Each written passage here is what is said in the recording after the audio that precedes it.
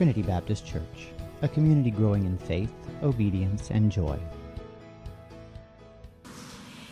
Advent is a Latin word that means coming. It is a 4-week season that calls us to prepare to celebrate of the coming of Jesus. The prophet Isaiah tells us to clear the way so that we can welcome and receive God's promised Savior, Christ the Lord. In Isaiah 43-5, the prophet writes, "A voice cries out, prepare in the wilderness a road for the Lord. Clear the way in the desert for our God. Fill every valley, level every mountain.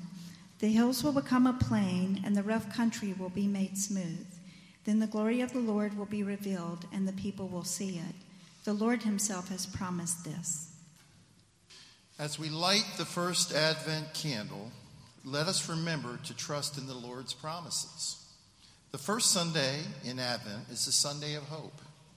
We light the prophecy candle to open the period of waiting for the birth of Christ. The candle reminds us of the light of hope spoken of by the prophets who foretold of a Messiah who would bring peace and love to the world.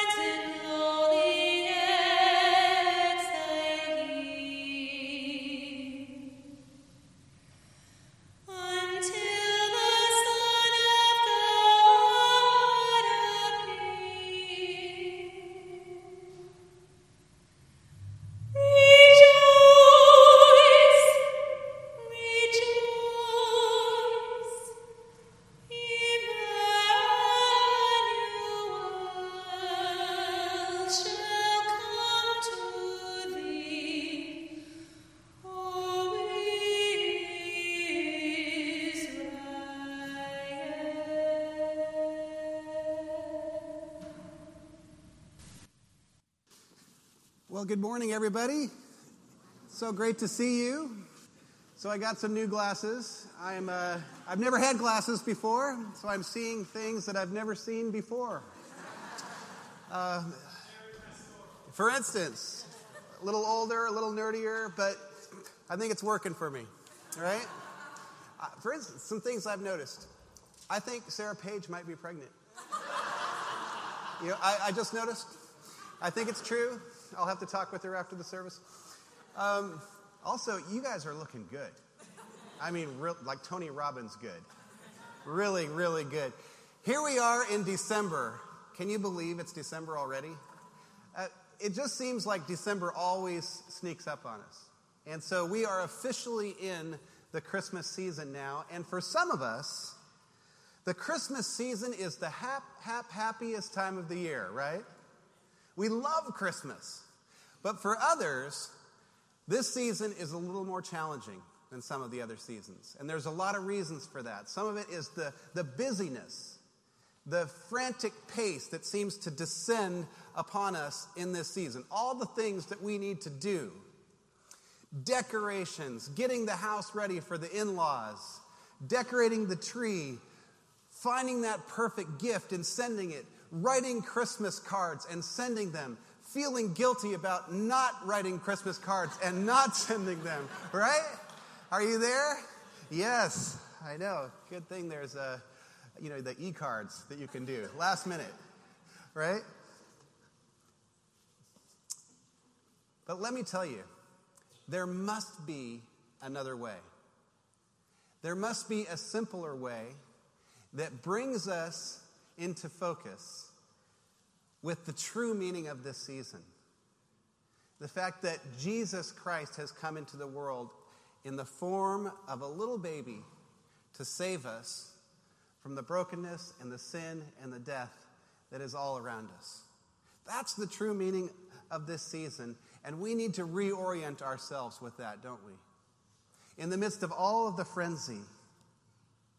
And so what I would like to do over the next 4 weeks is I would like to invite you into a season where we are going to be looking at the simple gifts that God has given us in Jesus, the gift of hope, peace, love, and joy.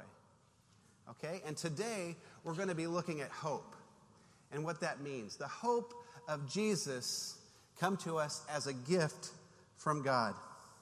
And let me begin by talking a little bit about hope. What is hope exactly? Hope is power, isn't it? There's something powerful about hope that enables us to walk into any situation, as dire as it might be, and regain a sense of perspective that is positive, right? We can see the silver lining, even if it's very, very difficult to see. Hope empowers us that way. And I believe hope is from God. Now, I want to tell you a story that I heard a few years ago that I think has relevance to this passage, this message today. And it's about identical twins. These are two little boys that were identical in every way except for one thing: their outlook on life. Their personalities were a little bit different, actually very different. One was an eternal optimist. Everything that he saw in life was positive. He always saw the silver lining. Everything was always positive. His brother, the exact opposite. He was doom and gloom.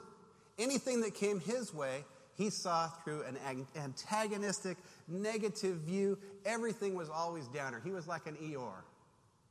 Okay? And his parents, as they were growing up, they saw that this was not going away. In fact, it was becoming more solidified in their character, and they thought, we need to do something about this. So they took these boys to a doctor for an evaluation. And the doctor checked them over and ran a bunch of tests, and he said, I don't see anything wrong with either of these boys.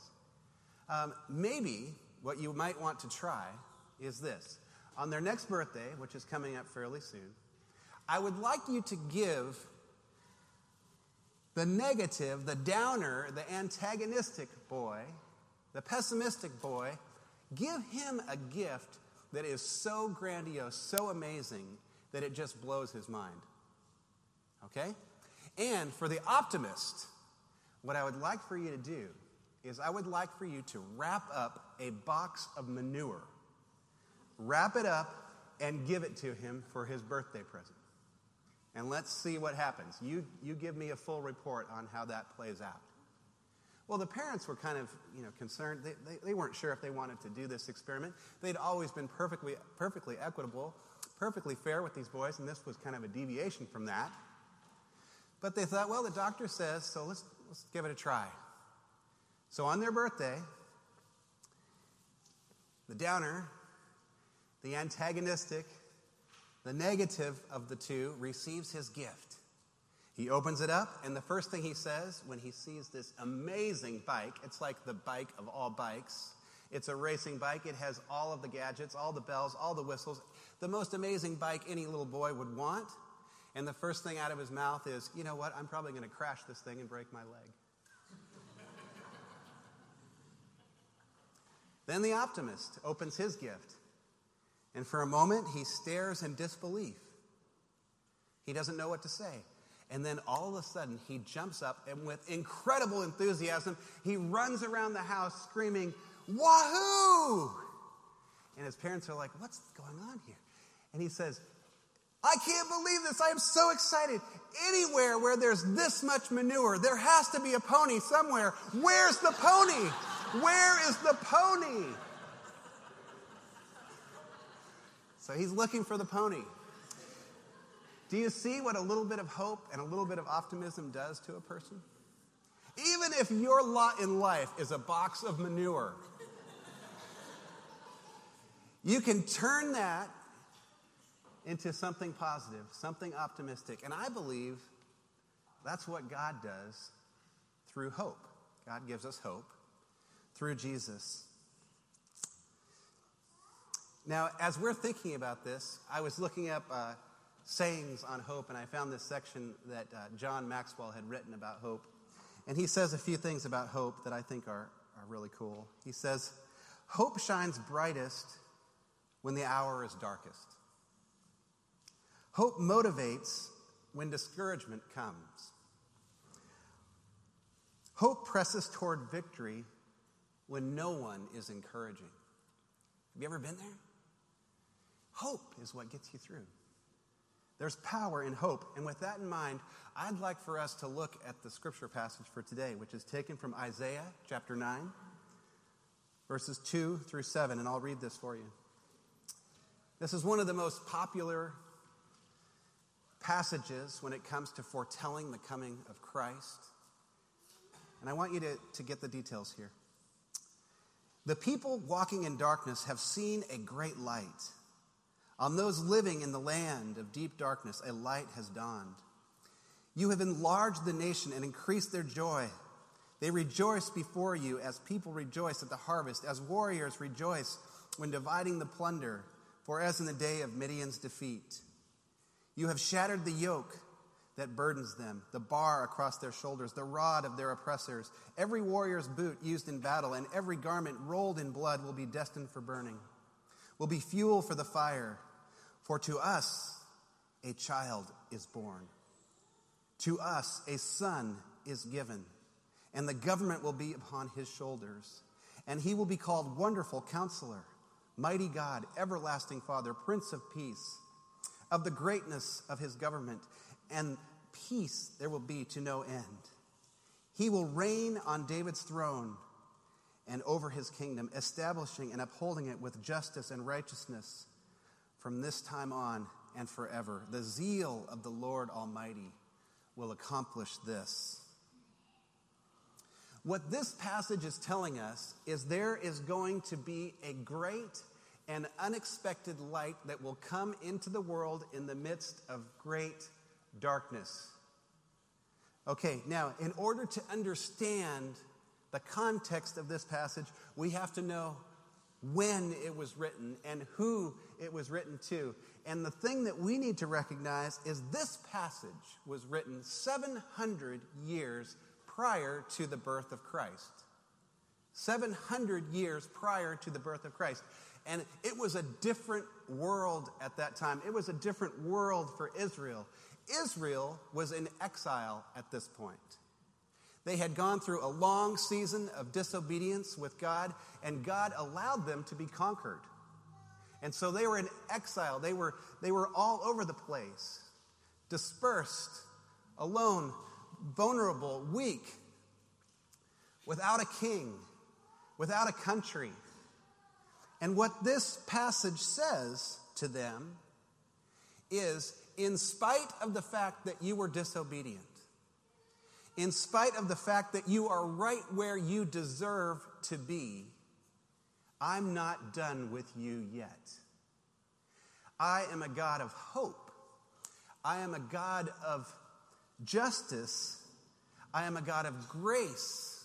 I am a God of reconciliation. I am a God of forgiveness. And I am not finished with you yet. I have plans for you.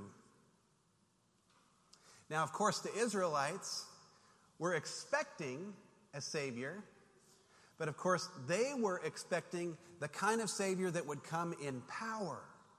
Someone that would come and overthrow the physical oppressors of that day and liberate them in a physical sense.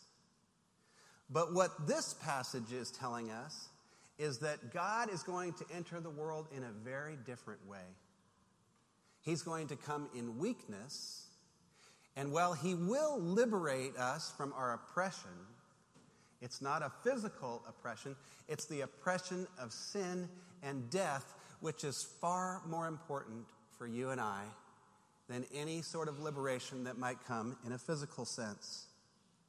In verse 6, it says, "For to us a child is born, to us a son is given." It's a gift. It's a simple gift. It's a gift. And with that gift, the government will be upon his shoulders, and he will be called Wonderful Counselor, Mighty God, Everlasting Father, Prince of Peace. Jesus is the source of all hope. He is the source of hope, and that hope comes in the form of a gift. God knew that this is the gift that we needed more than any other gift. And it covers us for our past, for our present, and our future. When I was in high school, my junior year in high school, my family every year would travel to a little lake town called Chelan in Washington State. It's a beautiful lake. We had a timeshare there. We had 3 weeks during the year. And one of the weeks that we had was the week following Christmas. So right after Christmas, that following day, we'd get up in the morning, we'd pile into the car, and we'd go to Chelan, and we'd stay there through New Year's. And it was a lot of fun. There were a lot of other families there. We'd always connect. It was a really terrific experience.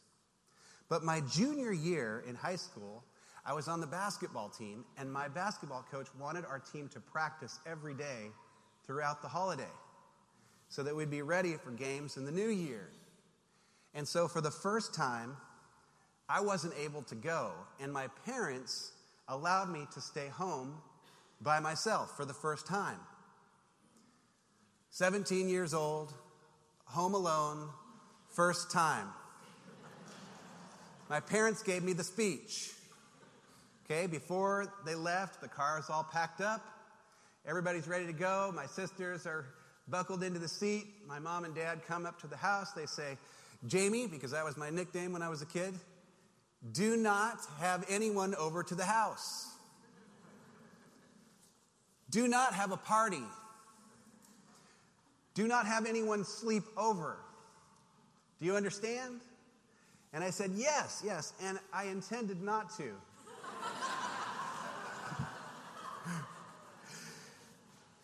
A few days later, my friends caught wind of the fact that my house was empty, that my parents were away, and so a few of them said, hey, could we come over to your place and watch some movies? And I thought, what harm would it be to have a few friends over just to watch some movies? So I said, yeah, why not? Come over, but we got to be careful. We've got to make sure that we clean up the place really well, because my parents told me very clearly that shouldn't have anybody over. Oh, no problem. We'll help you clean up. So they came over. But what they didn't tell me is that they invited the rest of my school. So by about 11 o'clock, there were 200 people in my home. Okay? 200 people drinking beer, crashing around, thrashing the place. And I was thinking, oh my gosh, I am going to be killed by my parents when they get home. And to make matters worse, it had snowed the night before, so there were about 3 or 4 inches of snow, and there were so many people trying to get to the house, people were parking on the lawn. Okay, so there were tire tracks all over the yard leading right up to the front door. And so again, as I looked out, I thought, I am so dead. The following morning, I think my friends who were sleeping on the floor in the living room and other places in the house felt kind of sorry for me, and they said, we will help you clean this place up. And so for the next several hours, we cleaned that house top to bottom. We even went out and got a carpet cleaner and cleaned the carpets. That place looked better than it had ever looked before. And I was beginning to think, wow, if it weren't for the tracks in the yard, I think I could pull this off. And then, by the grace of God, or not, it snowed 15 inches that night. So I got up the next morning and I was like, thank you, God. There wasn't a single tire track in the yard. And I'm thinking, I'm going to pull this off. My parents came home a few days later, and my dad looked around and he said, wow, you cleaned the entire house. And I said, well, of course, Dad. What would you expect? And my mom was like, you cleaned the house? You never even pick up your room or make your bed. I thought I had pulled it off. I was thinking, 200 kids in my house, and somehow nobody found out about this. This is so good. I guess I just didn't want to face the consequences, so I just went along with the lie. Okay? First week of January, my dad takes down the Christmas tree. And my house of cards came crashing down at that point, because apparently during the party, people were throwing bottle caps into the tree the entire night. So as my dad was shaking the tree out, hundreds of bottle caps were falling out onto the floor. Suddenly, my dad said, "Do you want to tell me something?" So I confessed, and I could see the look on my dad's face in that moment. I could see his disappointment, because while I had lied to him before, like all kids do, I had never blatantly, intentionally lied to him in such an outright manner. And I could see that his hurt wasn't so much that I had a party and thrashed the house. It was that I had lied to him. I had broken his trust. And I felt terrible about it. And everything in me wanted to go back in time and do things a little bit differently. But you know how that works? You can't, right? When you do something that you regret, you can't go back in time to fix it. And sin is kind of like that, isn't it? Sin separates us from God, and it separates us from the people that we love the most. And there are times when you're wallowing in that, when you think, this is going to carry with me for the rest of my life. There is nothing that I can do to redeem this. But God sent Jesus in the form of hope to be our Redeemer, to fix the broken things. And isn't it interesting that the way God fixes things is they're actually better than they were before? He creates something new, something even more beautiful out of the ashes.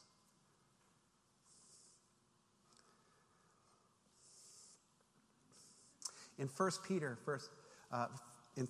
1:3, it says, "Praise God, the Father of our Lord Jesus Christ. God is so good, and by raising Jesus from death, he has given us new life, a hope that lives on." A hope that lives on. You know what? If I think about it, and I've talked with many of you, we all have secrets. We all have areas of our lives that we wish we could kind of blot out, that never happened. And, we feel poorly about it. Bad choices. And, sometimes we don't feel as though we've been liberated from those things. And I think the enemy wants to remind us of those things, even though what we learn about Christ is that we are completely liberated. So we can stand in confidence, even in the midst of our brokenness.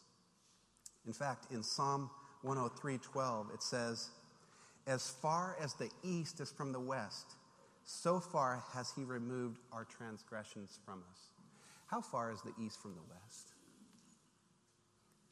If you're looking at a globe, as far as the east is from the west, the 2 points intersect, which means there's nothing left to be judged.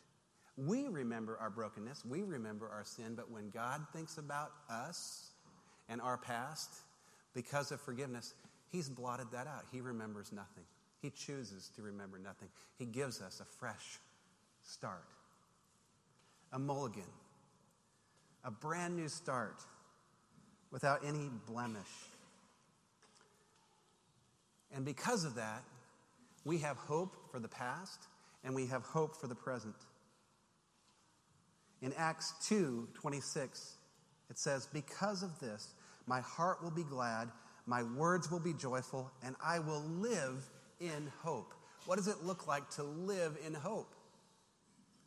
It means we can look back and see our brokenness and we can say, that has no authority over me anymore. It has no control over me anymore, because I am free because of what Christ has done for me. I can stand in confidence.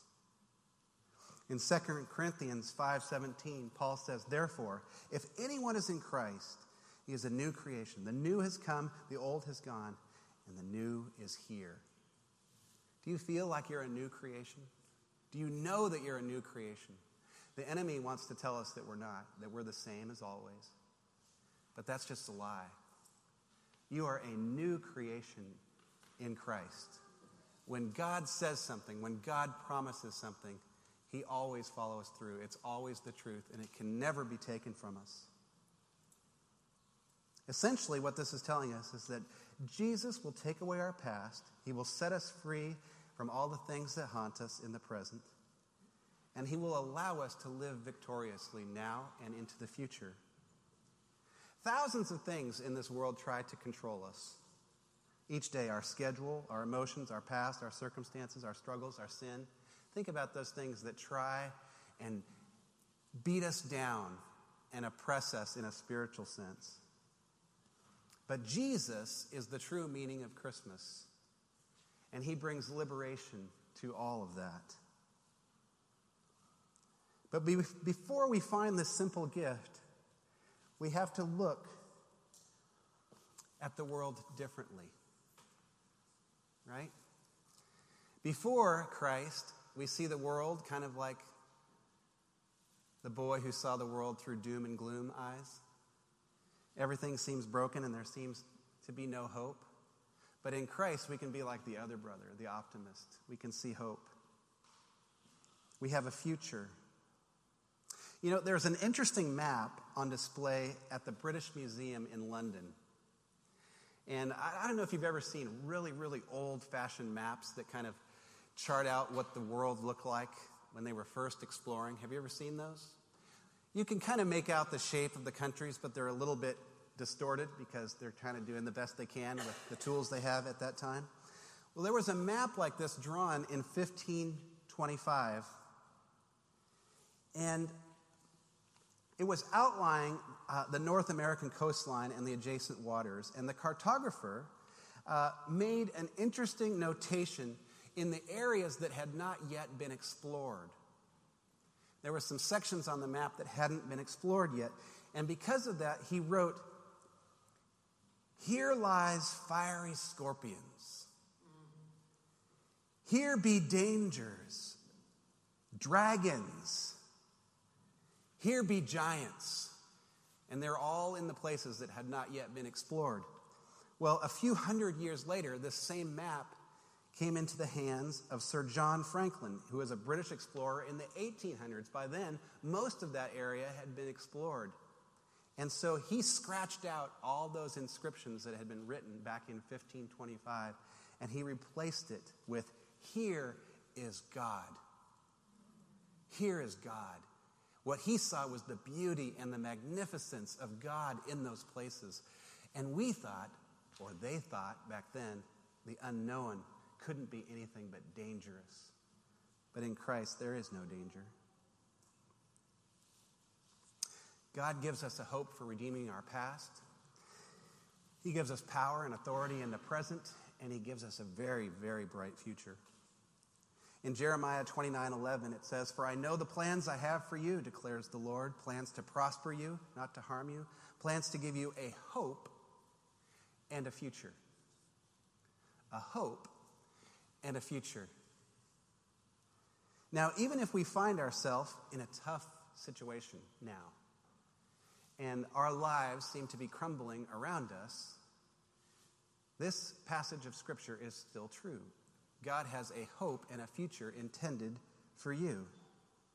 And do you know that even if our lives never really come together, and we go through life and we look at our lives and we say, you know, by the world standard, I was a failure. Didn't really accomplish much. Didn't really do that much. Don't feel very good about my accomplishments. Not much of a legacy. If we are aligned with Christ, we're still good. Because do you know that we were made to last forever? And this life is only a drop in the bucket. Only a drop in the bucket. We are spiritual beings having a human experience. Spiritual beings having a human experience, and there is so much more ahead of us than is behind us, that if we are in Christ, we don't have to worry about the brokenness of this world. We really don't, because it's so insignificant. And the future in Christ gets better and better and better as we go. C.S. Lewis describes this in his book, The Last Battle, better than anyone I've ever seen before. And I'd like to read just this little section of The Last Battle because he's trying to paint a picture of what this might look like. And this is what he says. And soon they found themselves all walking together, and a great bright procession it was, up toward the mountains, higher than you could see in this world, even if they were there to be seen. But there was no snow on those mountains. There were forests and green slopes and sweet orchards and flashing waterfalls, one above the other, going up and forward. And the land they were walking on grew narrower and narrower all the time, with a deep valley on each side. And across the valley, the land, which was the real England, grew nearer and nearer. The light ahead was growing stronger. Lucy saw a great series of many-colored cliffs led up in front of him like a giant staircase. And then she forgot everything else because Aslan himself was coming, leaping down from cliff to cliff like a living cataract of power and beauty. And as he spoke, he no longer looked to them like a lion. But the things that began to happen after that were so great and so beautiful that I cannot write them. And for us, this is the end of all stories. And we can most truly say that they all lived happily after. But for them, it was only the beginning of the real story. All their life in this world and all their adventures in Narnia had only been the cover and the title page. Now, at last, they were coming into chapter 1 of the great story, which no one on earth has read, which goes on forever, in which every chapter is better than the chapter before. Isn't that amazing? My guess is that there are people here in this room today that have never received the gift of hope in Jesus. And so you're looking at this life as if it's all there is. And you may be very disappointed in the results thus far. But what I'm telling you is that the gift that God has given us is a gift that lasts for all eternity. And he's reaching out and saying, take it. It's the greatest gift that you will ever receive. And it's available to you regardless of what you've done.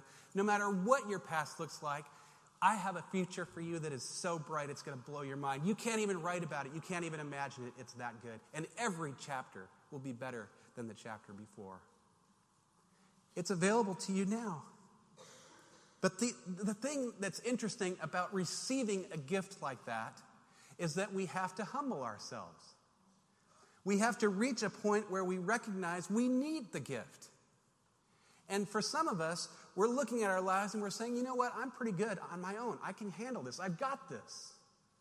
Yes, life is tough, but I've got this. But let me illustrate it this way.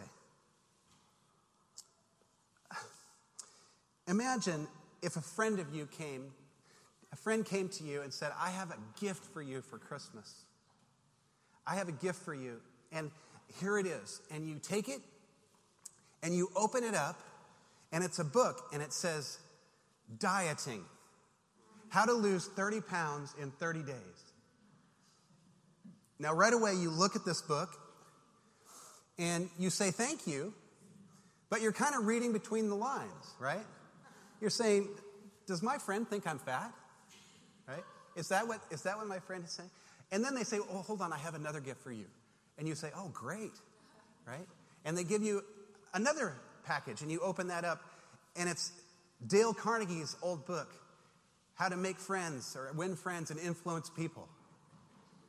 And you read that, again, you're reading between the lines, and you think, okay, so you think I'm both fat and obnoxious, right?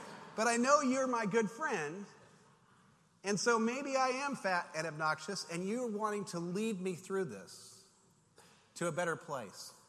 Okay, if you really believe that your friend is your friend, you have to admit some things about yourself that you don't really want to admit in order to appreciate and find joy in that gift, right? Experiencing the gift that God is extending to you in Jesus requires even more humility than that. We have to recognize and admit that we are so deprived, we can't even begin to imagine how deprived we are, how sinful we are, how broken we are. And when we do, God says, I've got you.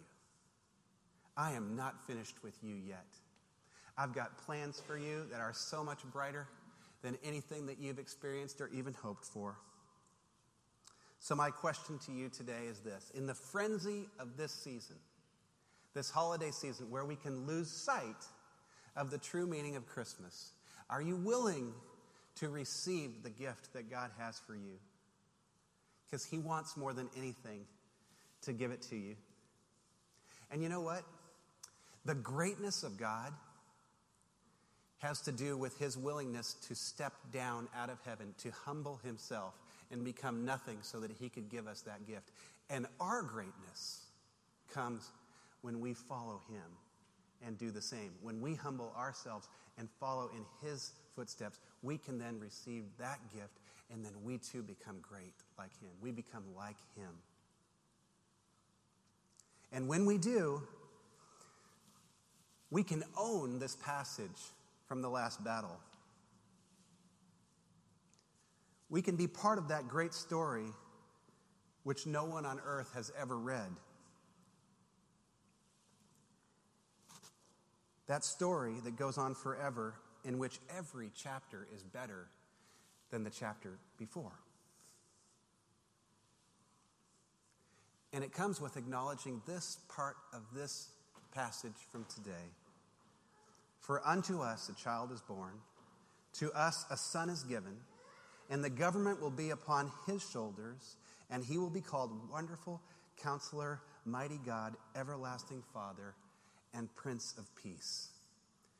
That gift is for you. And I hope that wherever you are in this Christmas season, that you will simply reach out and accept it as your own. Shall we pray? Lord, thank you so much for your love for us. It almost sounds trite to even say that prayer. Thank you for your love for us. Because your love is so profound and so pronounced that we can't even get our arms around it. We can't get our mind around it. We can't even imagine the depth of that kind of love, and yet you've made it available to us in the hope that comes through Jesus. Lord, if we're holding out and we haven't received that gift as of yet, I pray that we would be inspired today to humble ourselves and say, that gift belongs to me. If it's available, I want it. In Jesus' name, amen.